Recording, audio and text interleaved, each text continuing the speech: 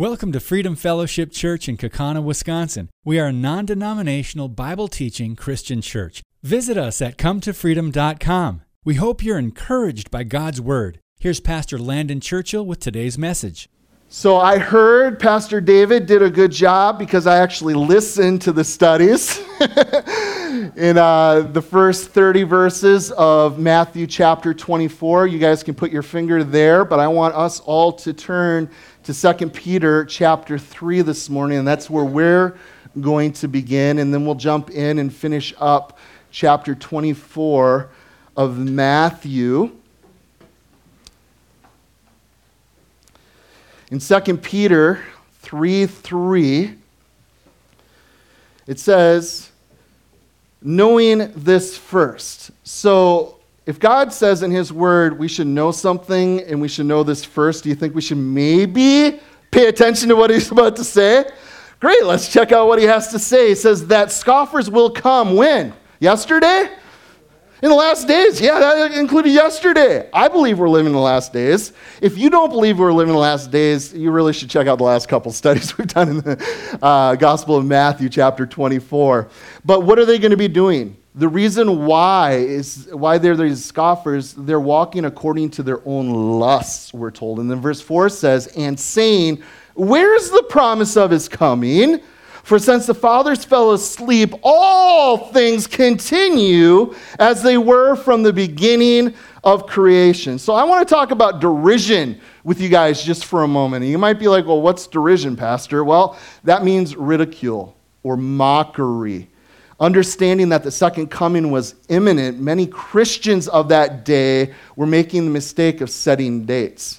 Aren't you guys glad that we've learned from their mistakes? No one's setting dates anymore, right? No, there's a ton of yahoos. Jump on Google. People are still setting dates. You think we would have learned by now? We can't set a date on the return of Jesus Christ because we're told that no one knows the day or the hour except the Father in heaven. So what these false teachers, and this is what I want you guys to get as we look here at what we're told in 2 Peter 3. The first verse, these false teachers, they couldn't destroy with their lies. So what did they end up doing? Well, let's scoff. Let's ridicule instead. And don't we see a lot of that happening today? We have the truth, okay? People might try to debate it, but the truth of God stands. Okay, that's one thing I love about the Word of God. Okay, it speaks to all. It is clear, it is proven, it is factual. You can have your opinions about it, but you're wrong because God is right. Let Him be true and every man a liar. So what can people do? They just begin to scoff. Don't you love the trolls on the internet? They have nothing actually to base upon their opinions, but hey, let's scoff and ridicule and make fun. No, let's be logical. Let's have a real conversation. Is this all you? Anyways. So the scoffers, we're told here in verse 3, it's a person that's doubting. They have a struggle in belief. So if we're honest as Christians, how many of us have doubted? If we're honest, we all have, right? At something or at some time. So it's interesting that every time a scoffer opens his mouth and denies the truth, he will help confirm to us that in our conviction is very much the very truth which he denies. When a scoffer scoffs, guys, do you guys understand that he's actually fulfilling Bible prophecy? Isn't that cool? So when you're among a scoffer, okay, I would have you open up your Bible and say, hey, could you sign this for me? Because you're proving prophecy right now. You're awesome, Anyways, verse 4. What do they ask? Say, where is the promise of His coming? And all things as they were. This is what these scoffers say. Well, they've been saying Jesus is coming back forever. Okay? Well, they say that God's not going to break into history. That we interpret, He wouldn't come and interrupt, let's say, the progress of history, of time. So all things continue as they were from the beginning of creation. That's not so, guys. Think about that. It's just not true. Because Peter, he brings up this triad formula. You guys can look there in verse 5. There's 3 examples where he refutes these scoffers. One being creation, we see in verse 5. Then the flood in verses 5 and 6. And then the final judgment in verse 7. So he explains, no, God did break into history as in case of the flood. Some of you guys might be thinking, why are we taking a whole summer to teach our kids about the flood, about Noah? Why is that so important that we would take that much time? Because that's very important for you and I to get. God taught us a lot through that. And I don't know about you guys, but I'm so thankful that it's been recorded for us, that God has given us his thoughts and his views on the flood in the judgment and how Noah found grace in the sight of the Lord.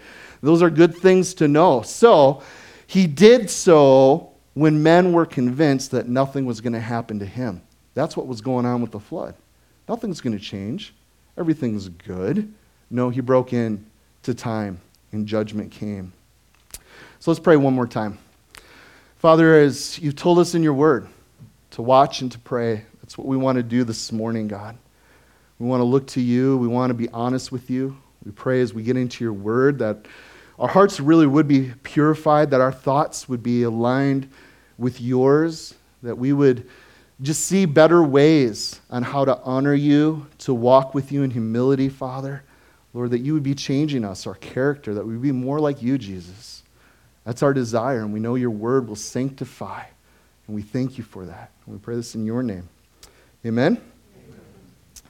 So, you guys ever wonder how a bird that is asleep, how it can hang on that perch? Am I the only one? Have you guys ever seen a bird sleeping? Like, how in the heck do you do that? That's so cool. Well, there's something in their joints when their knees bend. It's like a steel trap, okay? It's on there. Nothing's going to move it. And I think that's really cool. So from these sleeping birds, guys, we can learn a secret of holding those things which are most precious to us, whether it be honesty, purity, thoughtfulness, honor, humility, character. You see, the secret is the knee bent in prayer. Okay? We need to be in prayer, guys, seeking to get a firmer grip on those values that really make our lives worth living. And let me tell you what, prayer is the one thing where you really get to know your Heavenly Father. You get to know his heart.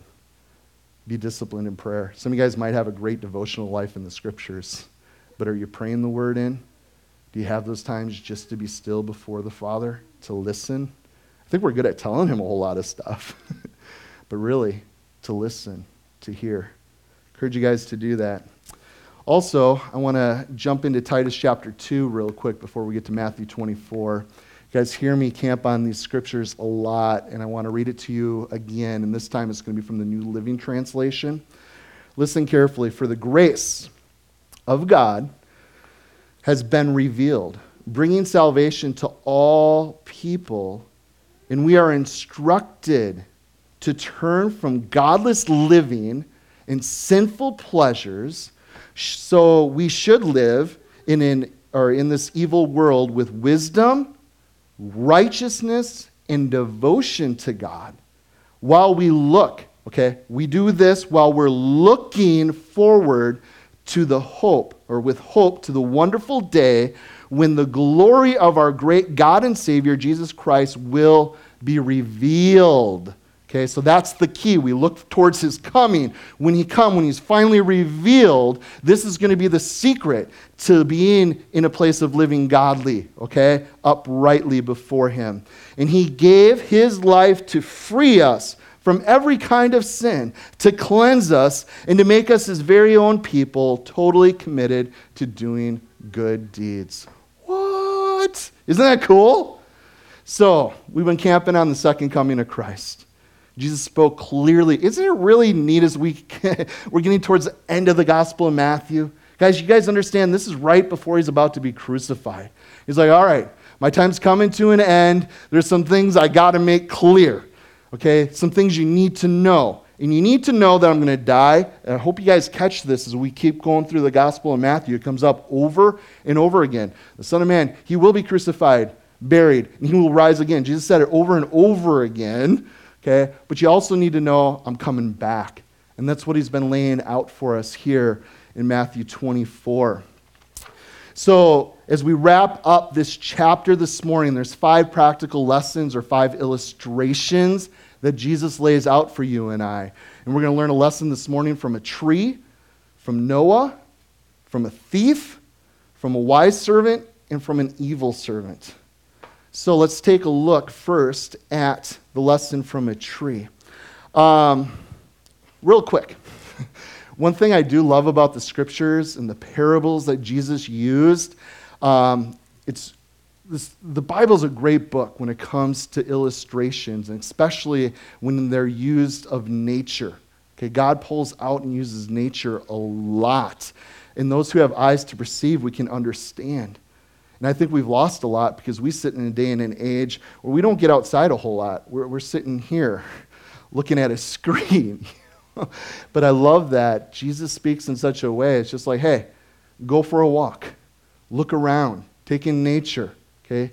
It declares who God is. I love it. So we're going to see a lesson here from a tree in verse 32. Let's take a look. Now learn this parable from the fig tree. When its branch has already become tender and puts forth leaves, you know that summer is near. So you also, when you see all these things, know that it is near, at the doors. Assuredly, I say to you, this generation will by no means pass away till they see these things take place. What things? The things he's been speaking about here in Matthew 24. He says, heaven and earth will pass away, but my words will by no means pass away. Now, the fig tree has a special association with Israel. As you study the scriptures, you'll see that. The fig tree, speaking of Israel over and over again. So the people living during the tribulation time will be able to watch these things occur. Jesus says, watch for them, and you will know that his coming is near. God's asked us to be watchful. I think it was verse 6 earlier. Hey, the wars and rumors of wars. That's how Jesus began this whole talk of last day things. Guys, if we consider recent history, World War I and World War II, there's nothing comparable in world history. Hey, if you're going to talk about wars and rumors of wars, that was the big bang really that got things rolling and going. And you look at all the things that were to follow that. And if you go back and you look at these things that Jesus has been speaking to us in Matthew 24, the different things that would be occurring in the last days, it's really since that time. The war started, and then all these other things have been kicking off since then. It's pretty fun to watch, and we live in this generation. I believe what he's speaking about, we're living in this time, especially if the fig tree is Israel. When you see them come, blossom, they're back in the land. Here they are, 1948. Pay attention, understand this parable, learn it. This generation will see these things unfold. So the people living during the tribulation will be those who get to see these things and knowing that the coming is near. So this assurance will help them what? Endure to the end. We don't want to miss why he's speaking this. Hey, I'm speaking these things that you may endure to the end. How many can you guys testify in this room that because of what God has spoken to us, we've been able to endure some things we probably wouldn't have been able to endure without his promise, his word, right? And that's the same thing. A lot of this, what we're going through today, this is pretty fun. We enjoy Matthew 24. But how much cooler is this going to be if you're actually a person who knows the Lord during the tribulation? Think about that. Are you going to find a little encouragement? Whoa, heck yeah! We're going through this just like he said. This is happening right now. The man of sin is here. The temple's built. It's all happening. It's all true. Would you be encouraged? I think so. Because what does prophecy do for you and I? It shows us that God is in control, that he's on the throne, that nothing takes him by surprise. He's got it. So, summer is near. And the harsh winter of the tribulation is past. So when you see signs of spring, you know that summer is near, right? It's going to be summer pretty soon. Here in our valley, we have trees. When we see them starting to bud, we know what? Hey, summer's almost here. Humidity, yay! So we also see the farmer markets start opening up around towns, right? Hey, summer's almost here.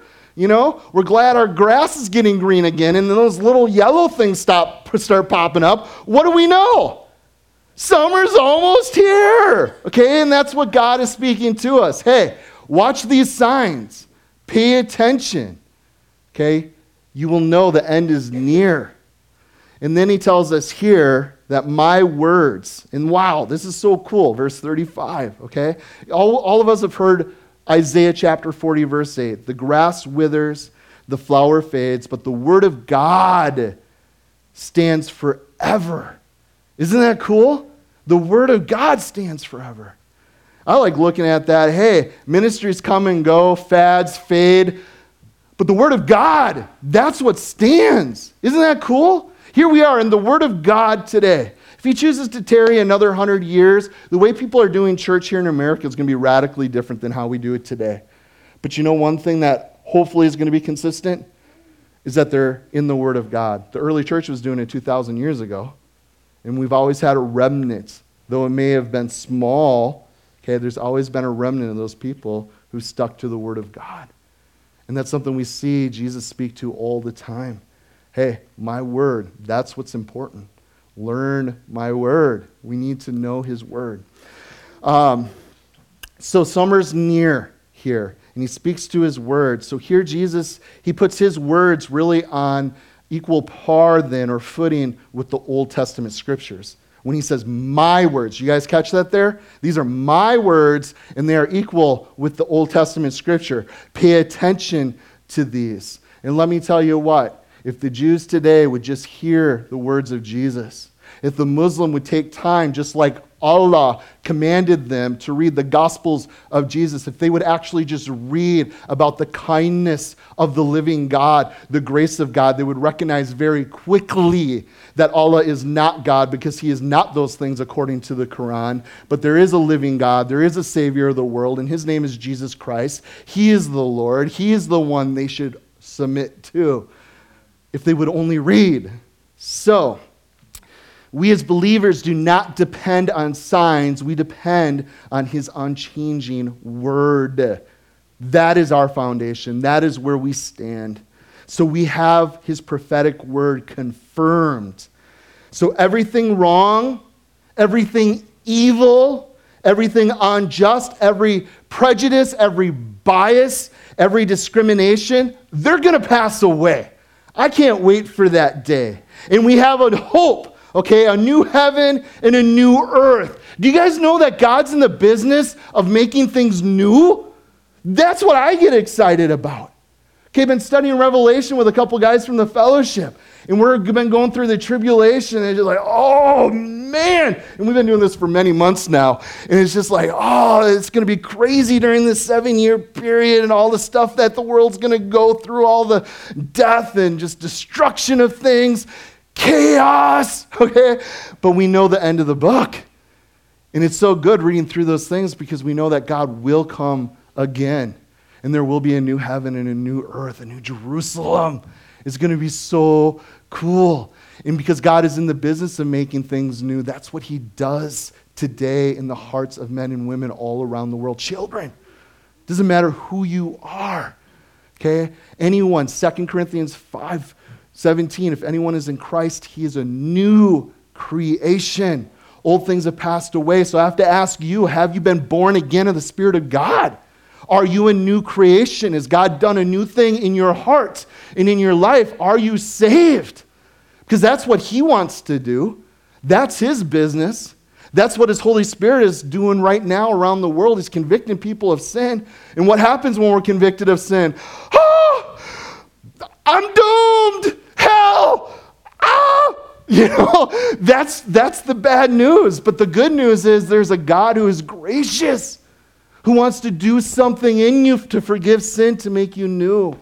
So when it talks about here, the reality of God making all things new, okay, a new heaven and new earth where peace, justice, hope, joy, love, everything will be right, everything will be good, and that will have no end. I can't wait. Are you guys kind of excited for that to happen? I sure am. So let's talk about Noah. There's a lesson to be learned from him. Look at verse 36. We're to be ready, okay? His second coming is near. Catch verse 36. But of that day and the hour, no one knows, not even the angels in heaven. Okay, real quick. I have a really hard time when people predict when Jesus is coming back. I always have. Okay? I think they're moronic. Did you just really say that? Yeah, because they're false teachers. I don't know how many times I've had people come up to me and say, hey, is Jesus coming back then?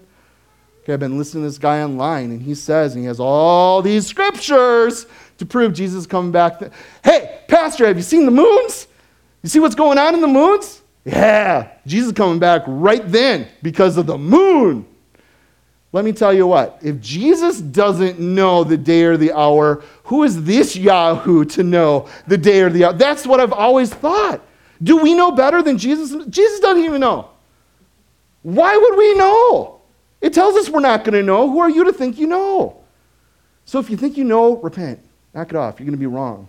Just like all the tens of thousands of millions of billions of people who have done that before. Anyways, you guys get my point? Yeah. Okay, God's true. He's right. Where were we? Noah. Sorry. We got to learn from Noah. No one knows the day or the hour. No one knows, okay? Not even the angels in heaven, but my Father only. Verse 37. But as the days of Noah were, so also will the coming of the Son of Man be. For as in the days before the flood, there were eating and drinking and marrying and giving in marriage until the day that Noah entered the ark. I want to pause just for a second. We'll come right back here. I'm going to mention in a moment, this is just good stuff, normal stuff. It's always been. But I have this thought that keeps running through my head as I've been reading this the last few weeks. What are they doing here? They're eating, they're drinking, they're marrying, and giving in marriage. And I'm thinking about what's going on today. What do people care about? We're the most gluttonous people that have ever lived in history, guys. Okay? The majority of our population is overweight. I think about being given marriage. That was a big thing back then. Why? I finally get to have sex because we're good Jewish people. You can't do that. I think about pornography. Almost 80% of people are into pornography. It's like, what is going on? Why did Jesus just speak to these things? Drinking. It's hard to ignore the drinking going on. Do you guys know that Appleton's the drunkest city in the United States?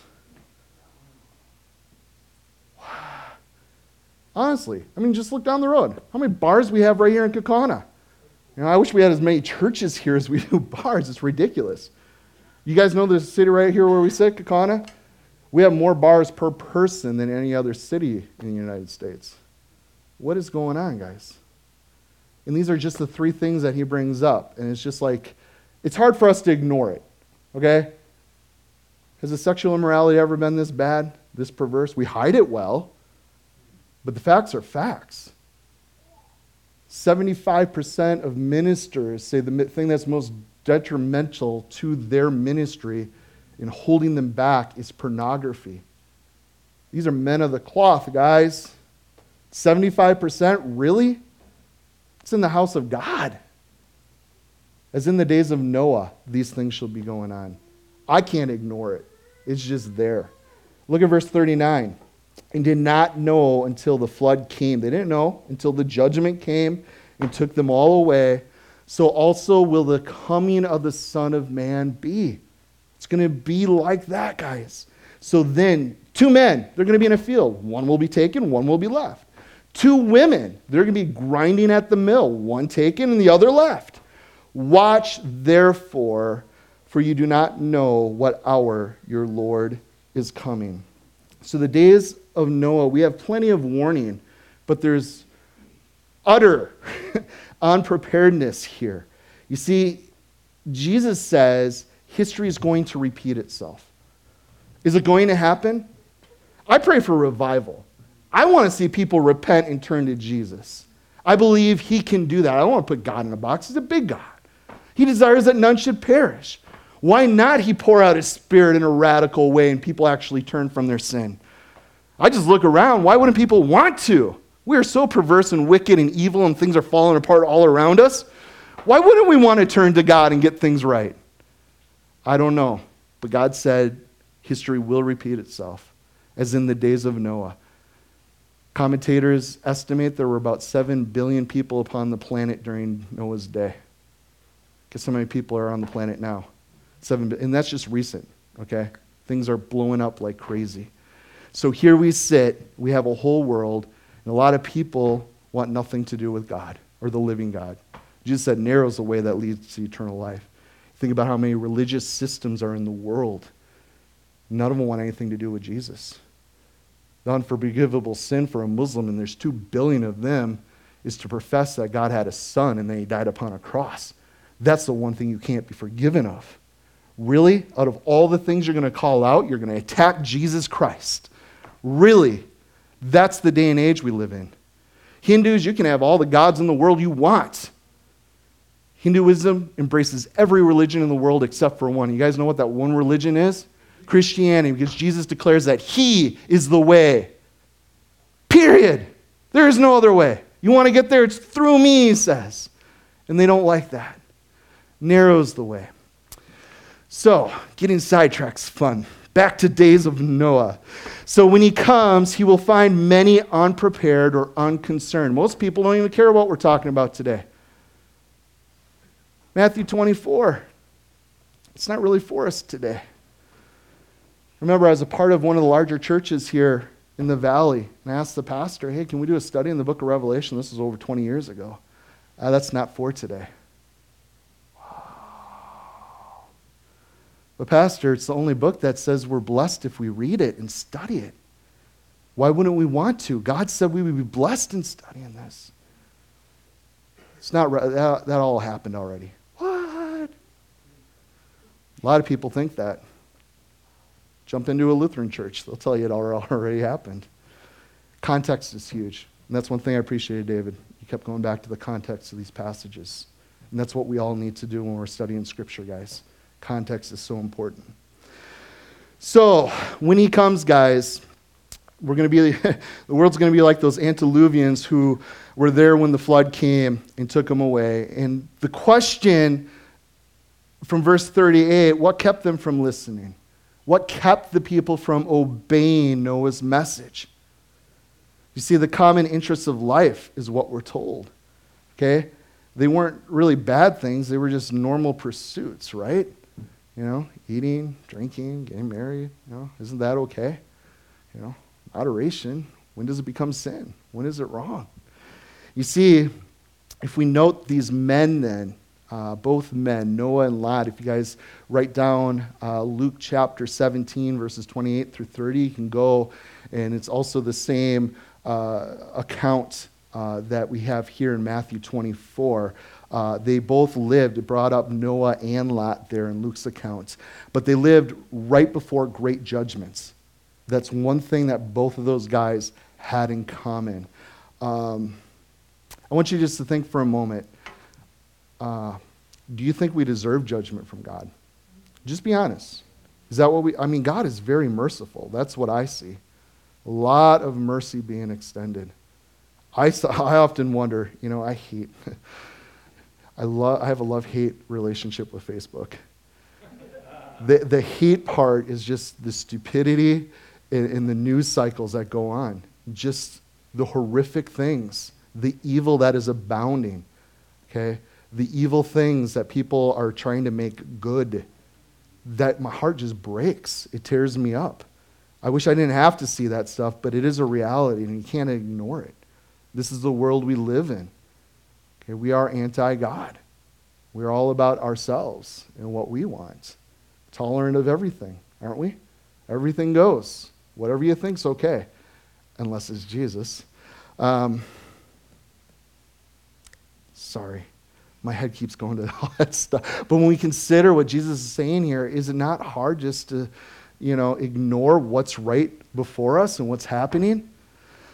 So the world was living in sin, oblivious to God. And what's the world like? What is it going to be like just before the final judgment of the coming of Christ? Well, it's going to be business as usual, right? So Jesus was warning them, don't lose the best by living for the good. Okay, and that's what we're doing today. I see a lot of people, I look at the Democratic Party. There's some things like killing babies, you're nuts. How is that ever okay? How 9 months being pregnant today, the same day, this is human rights. I have a right to do what I want. This is my body. It's my choice. If I took that baby out the same day and killed it, that's murder. You're going to jail. Anyways, the point is, guys, I don't understand what's going on. But the Democratic Party has this platform, hey, we want to take care of each other. We want to make sure everything's okay. I like that because that's kind of the heart of God. Let's love one another, right? So there's some good things that they're trying to do there, but without God, it ain't going to happen, guys. It's going to be twisted. It's going to be perverted. And that's what we see going on. There's some good ideas there, but it is completely messed up because of the sinfulness of our hearts. That goes for the Republican Party too, guys. I'm not talking politics. I'm talking about the heart of man here right now. And let me tell you what, there's going to be a day when God comes back and he sets everything straight. We look forward to that day. But what I do want to make a point of is we can't have the things that God has laid out. Because in our nature, we're selfish. In our nature, we don't want to love our neighbor. We don't want to take care of the poor. We don't want to deal with the injustices that are out there, okay? But there is a world out there that's desiring those type of things, but the problem is they want those things. They want the good morals of God without God. We don't want you in the mix, Jesus. We want your stuff, but we don't want you. That's what I see going. They're oblivious to God. And I don't get it because there's so many good things that we are trying to do, but they aren't going to work because we've asked God to leave. We want to do your things. We just don't want you to be a part of it. And you have to have them together, guys. Otherwise, they don't work. You guys get my point? That's just been something that's been rubbing me lately because I see the world trying to do these good things, but they won't want Jesus. Like, how does it work? Anyways, moving on. It's very dangerous, guys, when we get so absorbed in the pursuit of life that we actually forget the coming of Christ. And that's really what God is talking about here. Hey, we can get about our business, doing our thing, okay? But we have to remember that Christ is coming again. See, Jesus consistently taught that with certainty of the fact of his coming, but uncertainty of the time. Is he coming? Yeah. Do the apostles believe he was coming in their lifetime? Yeah. Well, he didn't. And here we are 2,000 years thinking he's still coming. And I think God's allowed us in his grace that privilege. Hey, be expectant. Jesus could come at any time. Why? Because it's good for us as believers. It puts things into perspective. I'm kind of stoked because as we consider that fig tree, Israel's in the land, is Daniel told us that in the last days, knowledge will abound upon the earth. I don't think that's just speaking about knowledge in general, because if you look at the last 100 years, you guys know the things that we are learning is just skyrocketing compared to the rest of history. The things we're in space, guys. It's just unreal, the things we're pulling off. And it's fun when we consider prophecy. God said, hey, knowledge will abound. And I believe that it speaks to biblical knowledge too, because there are things that are unfolding before our eyes that are just making the scriptures clear. It's like, whoa, they didn't see this. Okay? Why are we seeing this today? What's changed? Well, things are happening. Revelation chapter 11. Okay, you look at the beginning. Revelation chapter 11. I'm going to go there. I was going to talk about the two witnesses. Don't let me forget. But going back, the first part of chapter 11 talks about the temple. And I love how David laid out the third temple, how it's ready to be built, okay? It has to be there for the abomination of desolation to take place. Pretty exciting. Everything is in place for it to be built. And the thing that's kind of exciting is I was reading there in Revelation chapter 11, it says John was told to go measure, okay, the holy place, the temple, but not the outer courts, okay, for it's been given over to the Gentiles. And it's kind of cool because we can't build the temple because the Dome of the Rock is there on the Temple Mount. How is that going to work? You guys know if we take that prophecy there in Revelation chapter 11, if you don't count the area that's needed for the outer courts, there's enough room for a temple to be built next to the Dome of the Rock. And I don't know for sure, but I think the Antichrist is probably going to have a hand in making that happen one day. Hey, I'm going to make a peace treaty. I'm going to lay some things out, get some things rolling so everybody can get together, okay, for a 7-year period of time. Let's make this covenant with Israel. What does Israel want more than anything? We want our temple. I think that's going to be probably a part of it. But anyways, thank you for sharing on the temple. I thought you did a great job with that.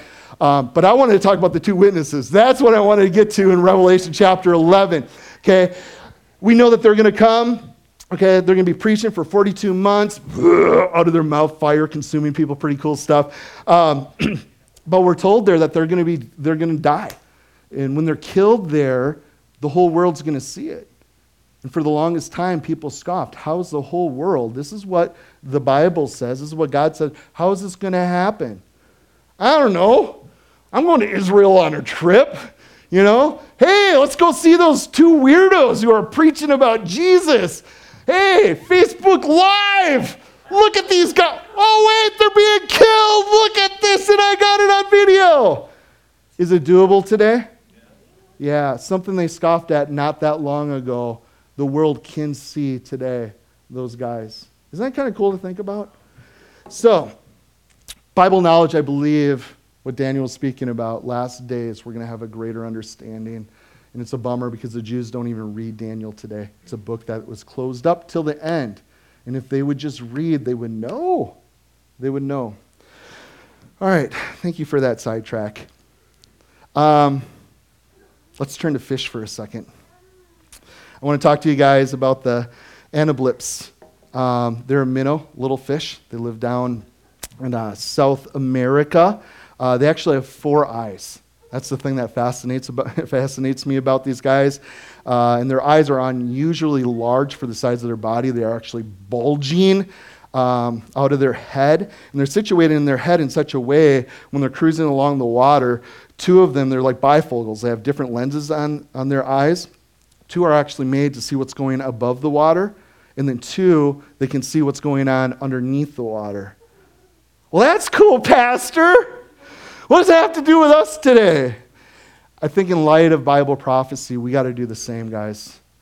We need half our eyes upon heaven, upwards, looking to Jesus, and we shouldn't ignore what's going on here. We need our eyes, hey, be watchful, we're told over and over again in the Scriptures. So let's do that well, okay? So while those observing Noah's building of the ark could anticipate that the flood was impending, hey, what's this guy doing? He's preaching this is happening. He's getting ready. They saw it happening. It was obvious the flood could not come until the ark was completed. And I see that in Bible prophecy, end time things. Things are happening. They're coming together. They're getting more severe. Okay, those birth pangs, they're getting bigger more often. So when the ark was completed, okay, Noah, his family, all the animals, they were in it. Those observing could anticipate the flood would come any day.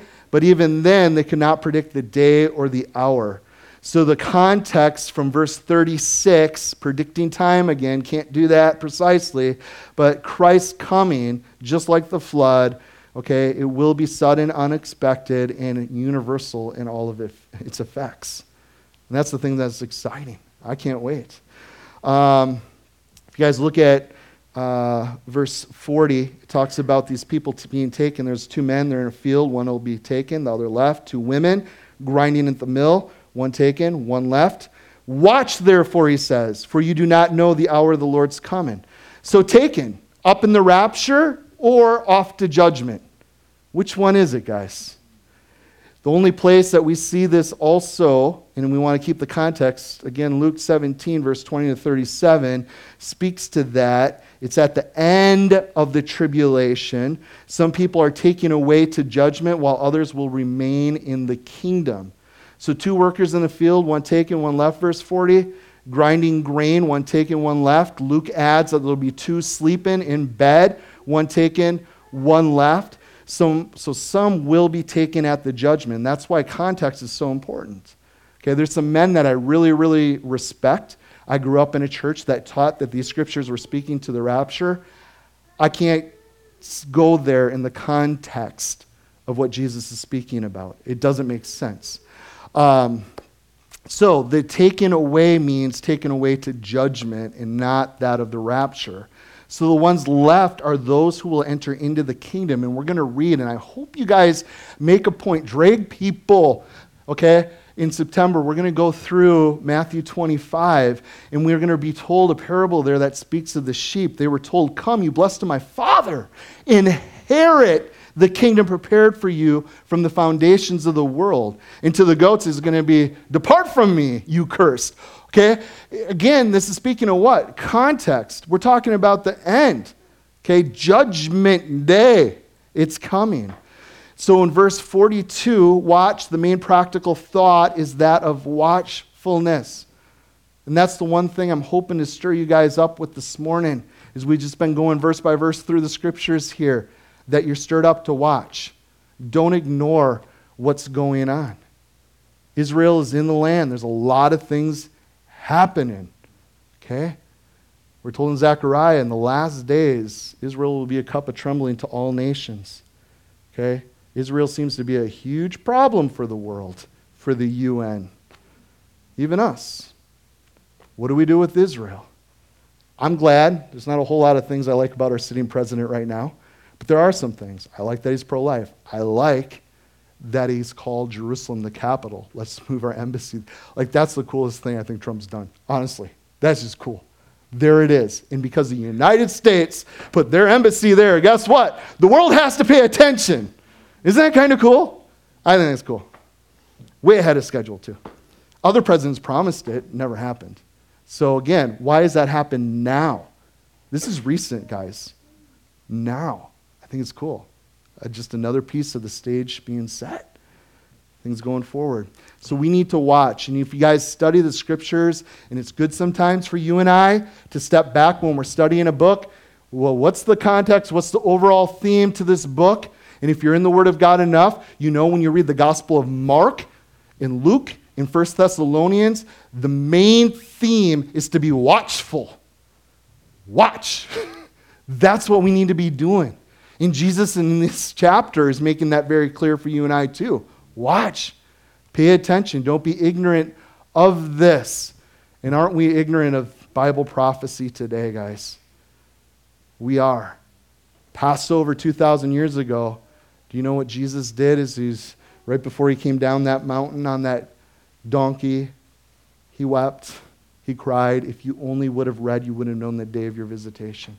If you only would have read, you would have known. Wow. How could they have known? They could have opened up to Daniel 9, chapter 24.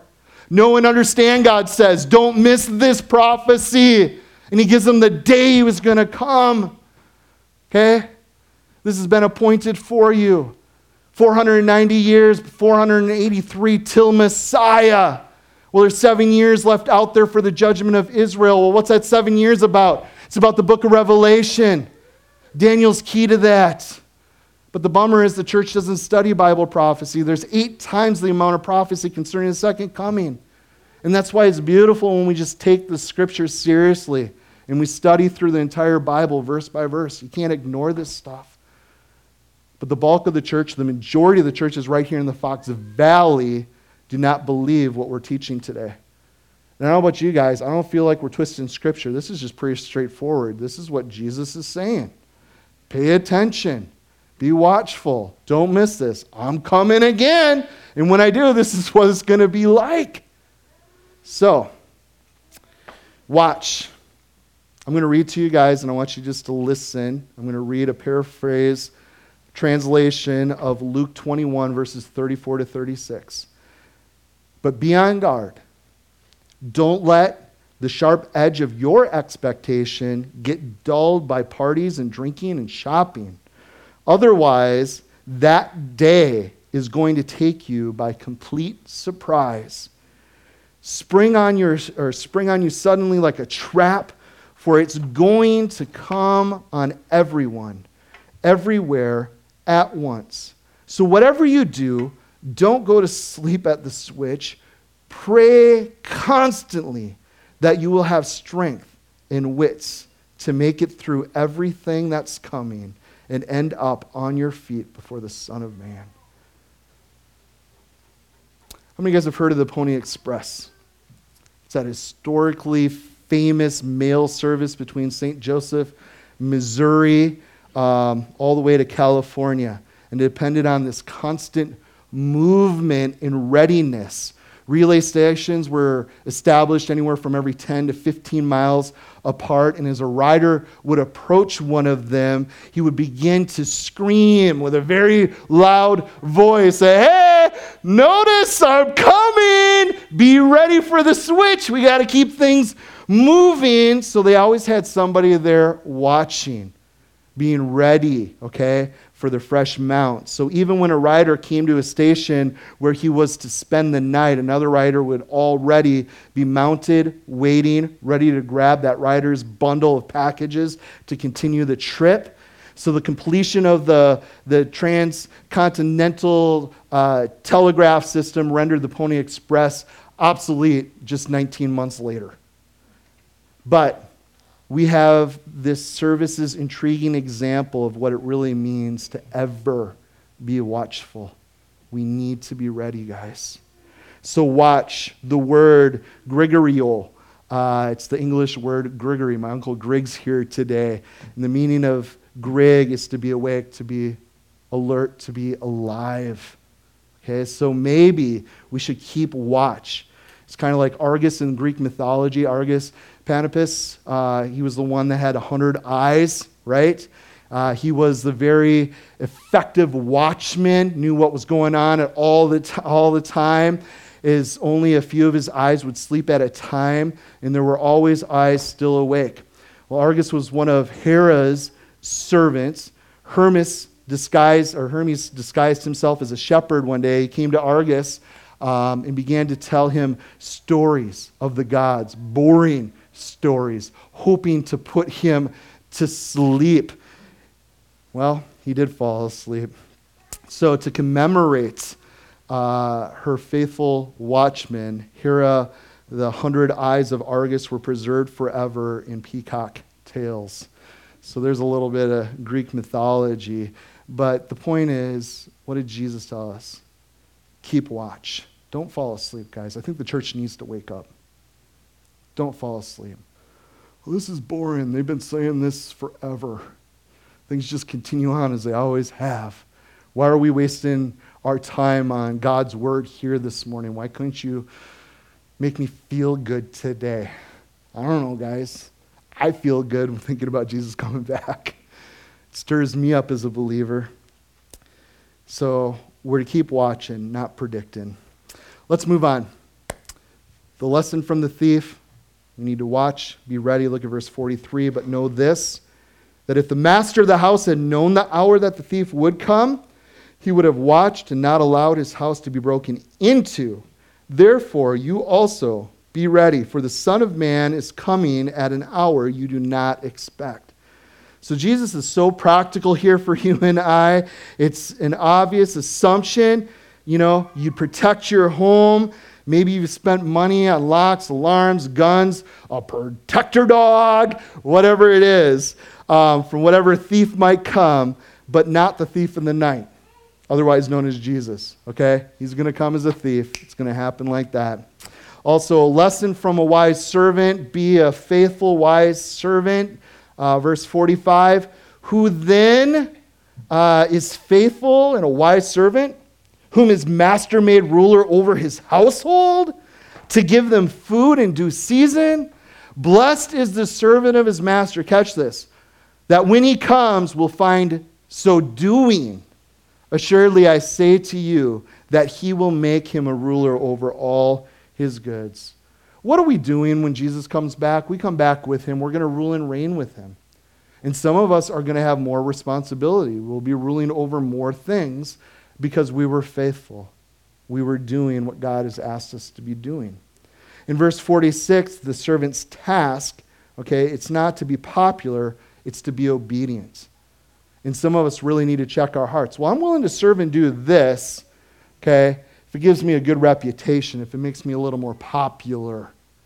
It's not what God's asking. Saint, all he wants is your obedience. Are you doing what he's asking, no matter how small or how big it might be? Are you just being faithful to what he's asking? That's all that God wants. So like the householder, before the Lord went from us back up into heaven, he gave each of us a work to do. As a parent, I'm starting to leave, me, my wife, Sunny, hi Sunny, we're starting to leave our kids home a little bit, an hour here or there, and it's nice to get away, a little break. But there's sometimes, hey, you guys want to do this, you want to play a video game, you want to watch a Garfield, what do you, if you want to do that, I want you guys to do this first. You're going to do some chores, you're going to do a little something first. It's kind of a bummer if I come home and what I asked them to do wasn't done. How do you think God feels when he comes back? Hey, I've asked you guys to do something. When I return, I find you doing what? Playing around? Goofing around? Disobeying? Bummer. As a father, let me tell you, it's a joy when I come home and like, wow, you guys did and overdid what I asked you to do. Thank you for being a part of the family, chipping in, doing your part. A blessing. And I don't know about you guys, but I want to bless our Heavenly Father. Why? Because he blesses us. I'm a part of his family, okay? It's a family business. We're working together. So he expects us to be faithful while he is gone, to be working when he returns. I want you guys to catch this. The teaching on the return of Christ, it is not to excite our imaginations. We did Revelation a couple years ago. It took a year going through it. And we had a lot of people just showing up because they were so excited. End time prophecy! Yay! I'm psyched. I'll come to that study. Other studies? Nah. But hey, end time stuff. I'm there. Count me in. Okay, did a series a little over a year ago on the coming of Christ. We took 3 weeks, okay, diving into the scriptures on the return of Christ. We had a bunch of people come out for that. Guys, Bible prophecy is not there to excite our imagination, but it's to challenge the way we live here and now. That's what Bible prophecy does for you and I. Because as we discern what's going on, what's it going to do? It's going to stir us up. It's going to challenge us. If the Lord could come back at any time, am I sharing? Because let me tell you what, I got family and I got friends that need to know Jesus. Hey, everybody needs to know Jesus. Am I being bold in my faith? Am I sharing the gospel? Am I making disciples like Jesus asked me to do? So, it should spur us to live holy lives and to be actively involved in service and sharing our faith. What do you want to be found doing when Jesus returns? I think it'd be cool if he showed up right now. So cool! You know what we were doing on earth when Jesus showed up? We were talking about him coming to get us. Wouldn't that be awesome? I think that'd be pretty cool. And then it just happened. What were you doing? I was sleeping in. I was skipping church. Bummer for you. That's your legacy for all time. No, just kidding. We're not going to condemn and judge when we're like Jesus. We can just do that now. So, verse 47, the reward of obedient service is the capacity for greater service. That's all it is. You guys get that? If you're faithful in little things, he'll give you more. Guys, I want us to be in a place that we are learning to serve God. That's what he's called us to do. I read Galatians when I was camping with the family a couple times. And there was one scripture. The whole book is phenomenal. It's about freedom. I'd love to teach it again here. Stuff. But in chapter 2, verse 9, there's a whole defense for the gospel being laid out. And there, the apostles were reasoning, hey, Paul, you're ministering to the Gentile world. You're preaching the gospel. Do we have you guys get circumcised? What laws should you keep? No, none of that matters. What matters is you believe in Jesus, take care of the poor. That's also in my heart, Paul said. That's what I wanted to do. Preach Jesus and love the poor. Wow. Can we just do that, guys? Can we just do that? That's what he's asking us to do. Don't judge. Just love. Love him. Love others. Even the poorest of us, especially the poorest, because that's the heart of our Father. And when we're faithful in those little things, he'll give us more. Wrapping up this morning, the lesson from the evil servant, don't act as though he's delaying. Look at verse 48. But if that evil servant says in his heart, my master is delaying his coming, and begins to beat his fellow servants, and to eat and to drink with the drunkards, The master of that servant will come on a day when he is not looking for him, and in an hour that he's not aware of, and will cut him in two and appoint him his portion with the hypocrites. There shall be weeping and gnashing of teeth. So, professing servants in the house of God here. Verse 51, they're going to be chopped in two. That's bad. You guys know, physically speaking, that's permanent. Like, you're dead. But it's temporary, because what goes on for all time? It's our spirit, guys, our soul, eternity, right? And it's not to be in comparison at all to this weeping and gnashing of teeth. Okay? That's eternal. So when you see these signs of the end times, you know his coming is near. We should be watching. We should be preaching this in the churches today. Man, I wish every pastor would take the Word of God seriously and just say, hey, it's not for me to pick and choose what people should hear. God's told me to preach the Word. What would happen if the church took seriously the coming of Christ? That they actually had discernment and believed his Word. Whoa. We don't know how much time we have. Do you think the church would start living a little differently? Think our priorities would be a little different this week? Absolutely, guys. So watch everything, and in watching it, see God, and know that the kingdom is ever near. So his kingdom is already, and it's not yet. His kingdom is always advancing. So we are a day closer to his soon return. Okay? So what do? We keep watching. We keep doing what he's asking us to do. And remember, we are all on the welcoming committee. Okay? We get to welcome people into the kingdom. Tell them, invite them. Big party next Sunday at 9:30. You should be there. Right? Invite them. We're not on the planning committee. I hope you guys know that. There's a lot of bad teaching out there too, how we, the church, are going to usher in the kingdom. Don't see it in the Word of God, guys, but a lot of churches are on that bandwagon right now. We are going to do this, and when we accomplish this, then Jesus can come back. If we get our guys in government, then that will help push this agenda, and Jesus will return. Not in the Word. Sorry. We must learn to live in this tension that we see in Scripture between the readiness for Jesus' return and the planning for the generations to come.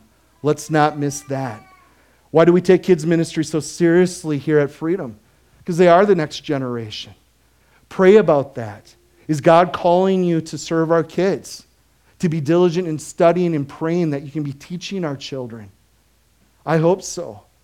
Oh, who cares about the kids' ministry? Jesus is coming back any day. Whoa. Scary. What if the generations before us took it serious? That it wasn't all about them. Let's prepare for our kids to teach them. We want to take that serious, guys. That's why we pour into our kids. Okay, we were talking just before about being faithful as servants. In a couple weeks from now, our Rise Youth Group is going to go up to Silver Birch for a retreat weekend. They don't go to retreat. They get blessings. They get to have some fun while they're there. But one thing we're purposing to do, we want our kids to learn the Word of God, and we want to teach them how to serve. And I just read a really neat article by Sean McDonald, Josh McDonald's son. Okay, he did a bunch of statistics on church kids, because we see so many of them, once they age out and they're off to university, so many are walking away from the faith. Now, even all the way down into junior high. Why is this happening? There's many reasons why it's happening, but there is a outstanding difference between the kids who were taught the Word of God and they served in their youth groups. The numbers are staggering. They stick with Jesus. So many more of them. So what do we do, guys? If we're not serving, are we teaching our kids how to serve? If we don't have an attitude of servanthood in our church, are we really following the kaleo, the example of Jesus Christ? Didn't he come to serve and not be served? And today, in American culture, we're all about being served. I want this from the church. If they can do this for me, then I'm in. It's so backwards, guys. Church is a blessing. It is a gift. all we're called to do, what I'm called to do, hey, we're going to build up the saints today. Why? For the work of the ministry. Okay? A lot of ministry happens on a Sunday morning, but let me tell you what, that's only a couple hours of our week.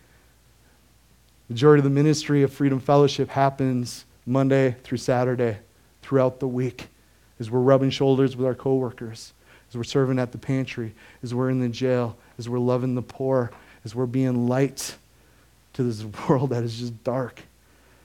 So we need to be pouring in.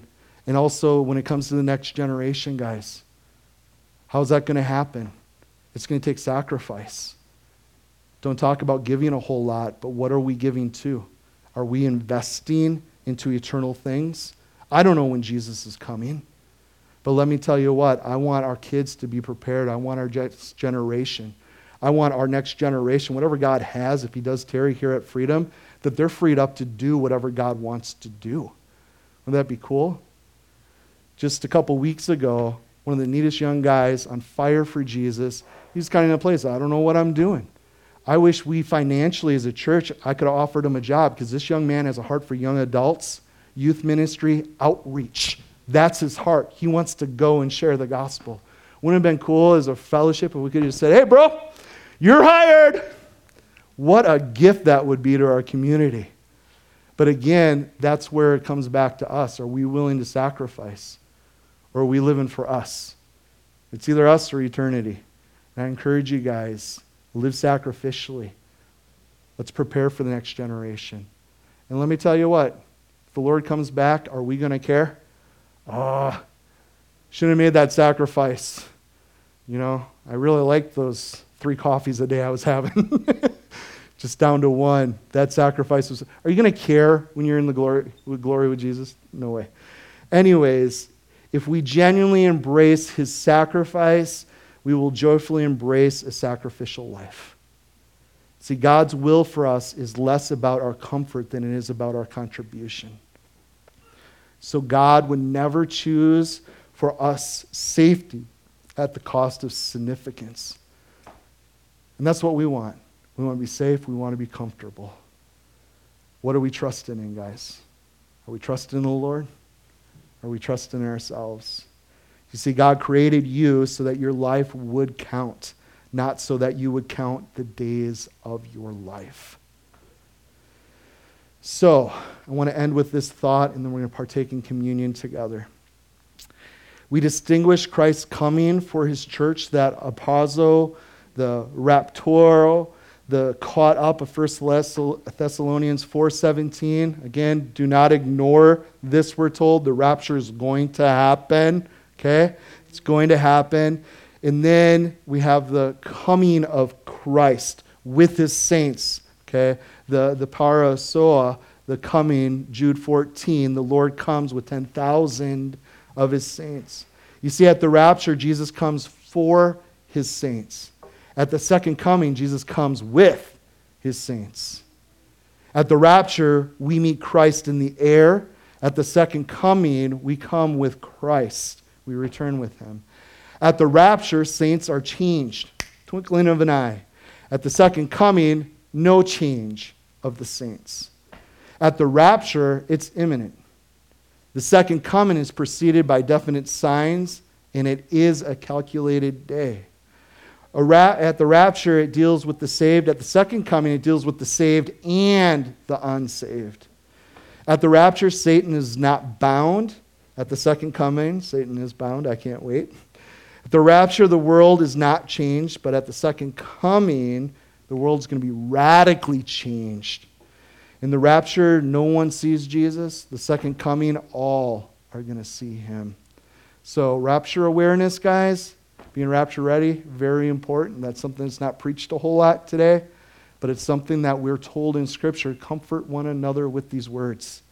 Guys, he's coming any day. Don't know when, but it's going to be any day. I hope you're looking forward to him. I hope your eyes are watchful, that you're anticipating that, because it does a wonderful thing in us. I want to look as we consider communion. Can I have a couple of the guys hand out the communion elements? I'm going to read out of 1 Corinthians 11. I want you guys to catch this. This is a passage that we read often with communion, but there's a point here that ties in to the coming of Christ, okay? There's a reason why we're doing communion together. If you take a look with me up here on the screen, in 1 Corinthians chapter 11, the Apostle Paul, he says, "For I received from the Lord that which I also delivered to you, that the Lord Jesus, on the same night in which he was betrayed, took bread. And when he had given thanks, he broke it and said, 'Take, eat. This is my body, which is broken for you. Do this in remembrance of me.' And in the same manner, then he took a cup. And after supper, he said, 'This cup is the new covenant in my blood. This do as often as you drink it in remembrance of me.' For," and catch this, guys, "for as often as you eat this bread and drink this cup, you proclaim the Lord's death," what? "Until he comes." Isn't that cool? Every time we come to the Lord's table, what are we doing? We're proclaiming his death, what he did, until what? Until the second coming, when he comes again. That's pretty exciting. Okay? So us as saints, how can we ignore the coming of Christ? Every time we come to his table, he's asked us to remember that he's coming. I'm pretty excited about that, guys. I hope you're encouraged this morning. And as we take a moment, as the guys continue to hand out the elements, just take a moment to be still before the Lord. We're told also when we come to the Lord's table to examine ourselves. Just be real. Am I being faithful? Examine yourself. You know, am I in habitual sin? What do I need to repent of? What do I need to do to be on the same page with you, Jesus? What are you asking of me? And are you watchful? I think that's the big question for us this morning. Do you believe he's coming? I hope so. So take a moment, do some reflection. I'm going to have John come up again, and he'll close us in a song this morning.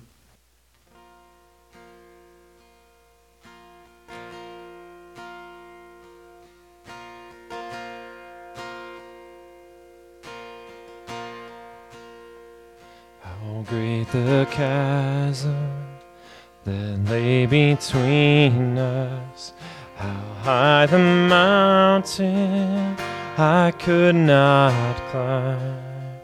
In desperation, I turned to heaven and spoke your name into the night.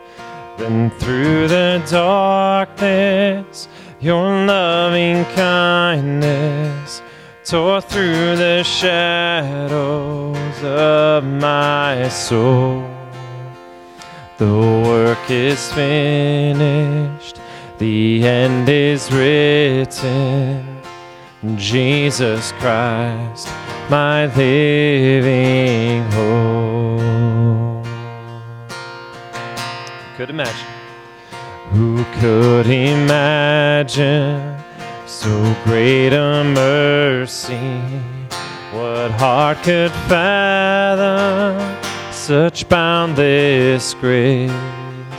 The God of ages stepped down from glory to wear my sin and bear my shame. The cross has spoken, I am forgiven. The King of Kings calls me his own. Beautiful Savior, I'm yours forever. Jesus Christ, my living hope. Hallelujah. Hallelujah. Praise the one who set me free. Hallelujah. Death has lost its grip on me. You have broken every chain. There's salvation in your name. Jesus Christ, my living hope.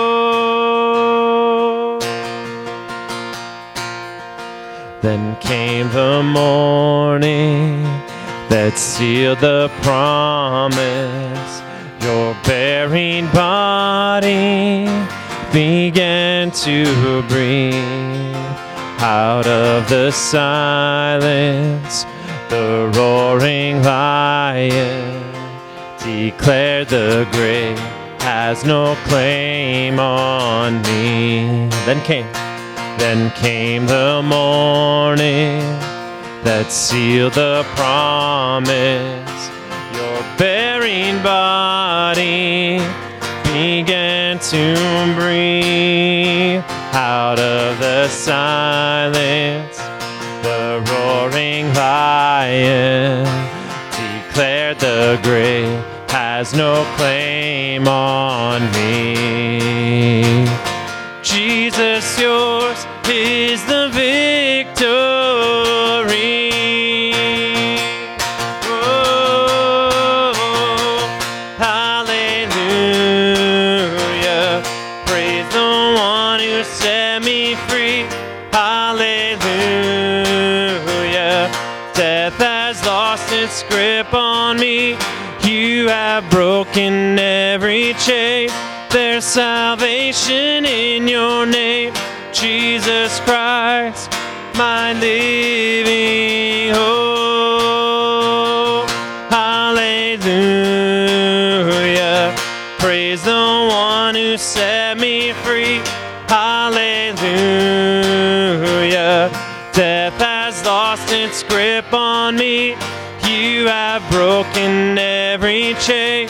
There's salvation in your name, Jesus Christ, my living hope. Jesus Christ, my living hope. God, you are my living hope.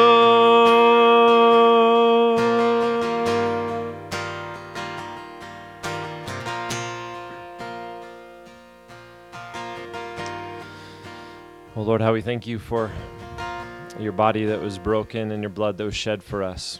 Lord, to give us an eternal hope, Lord, that is sure and steadfast, and we can be confident in. How we thank you for your word this morning. And would you be with us as we leave this place today? Fill us with your spirit. May we walk in just light of your soon and imminent return, Lord.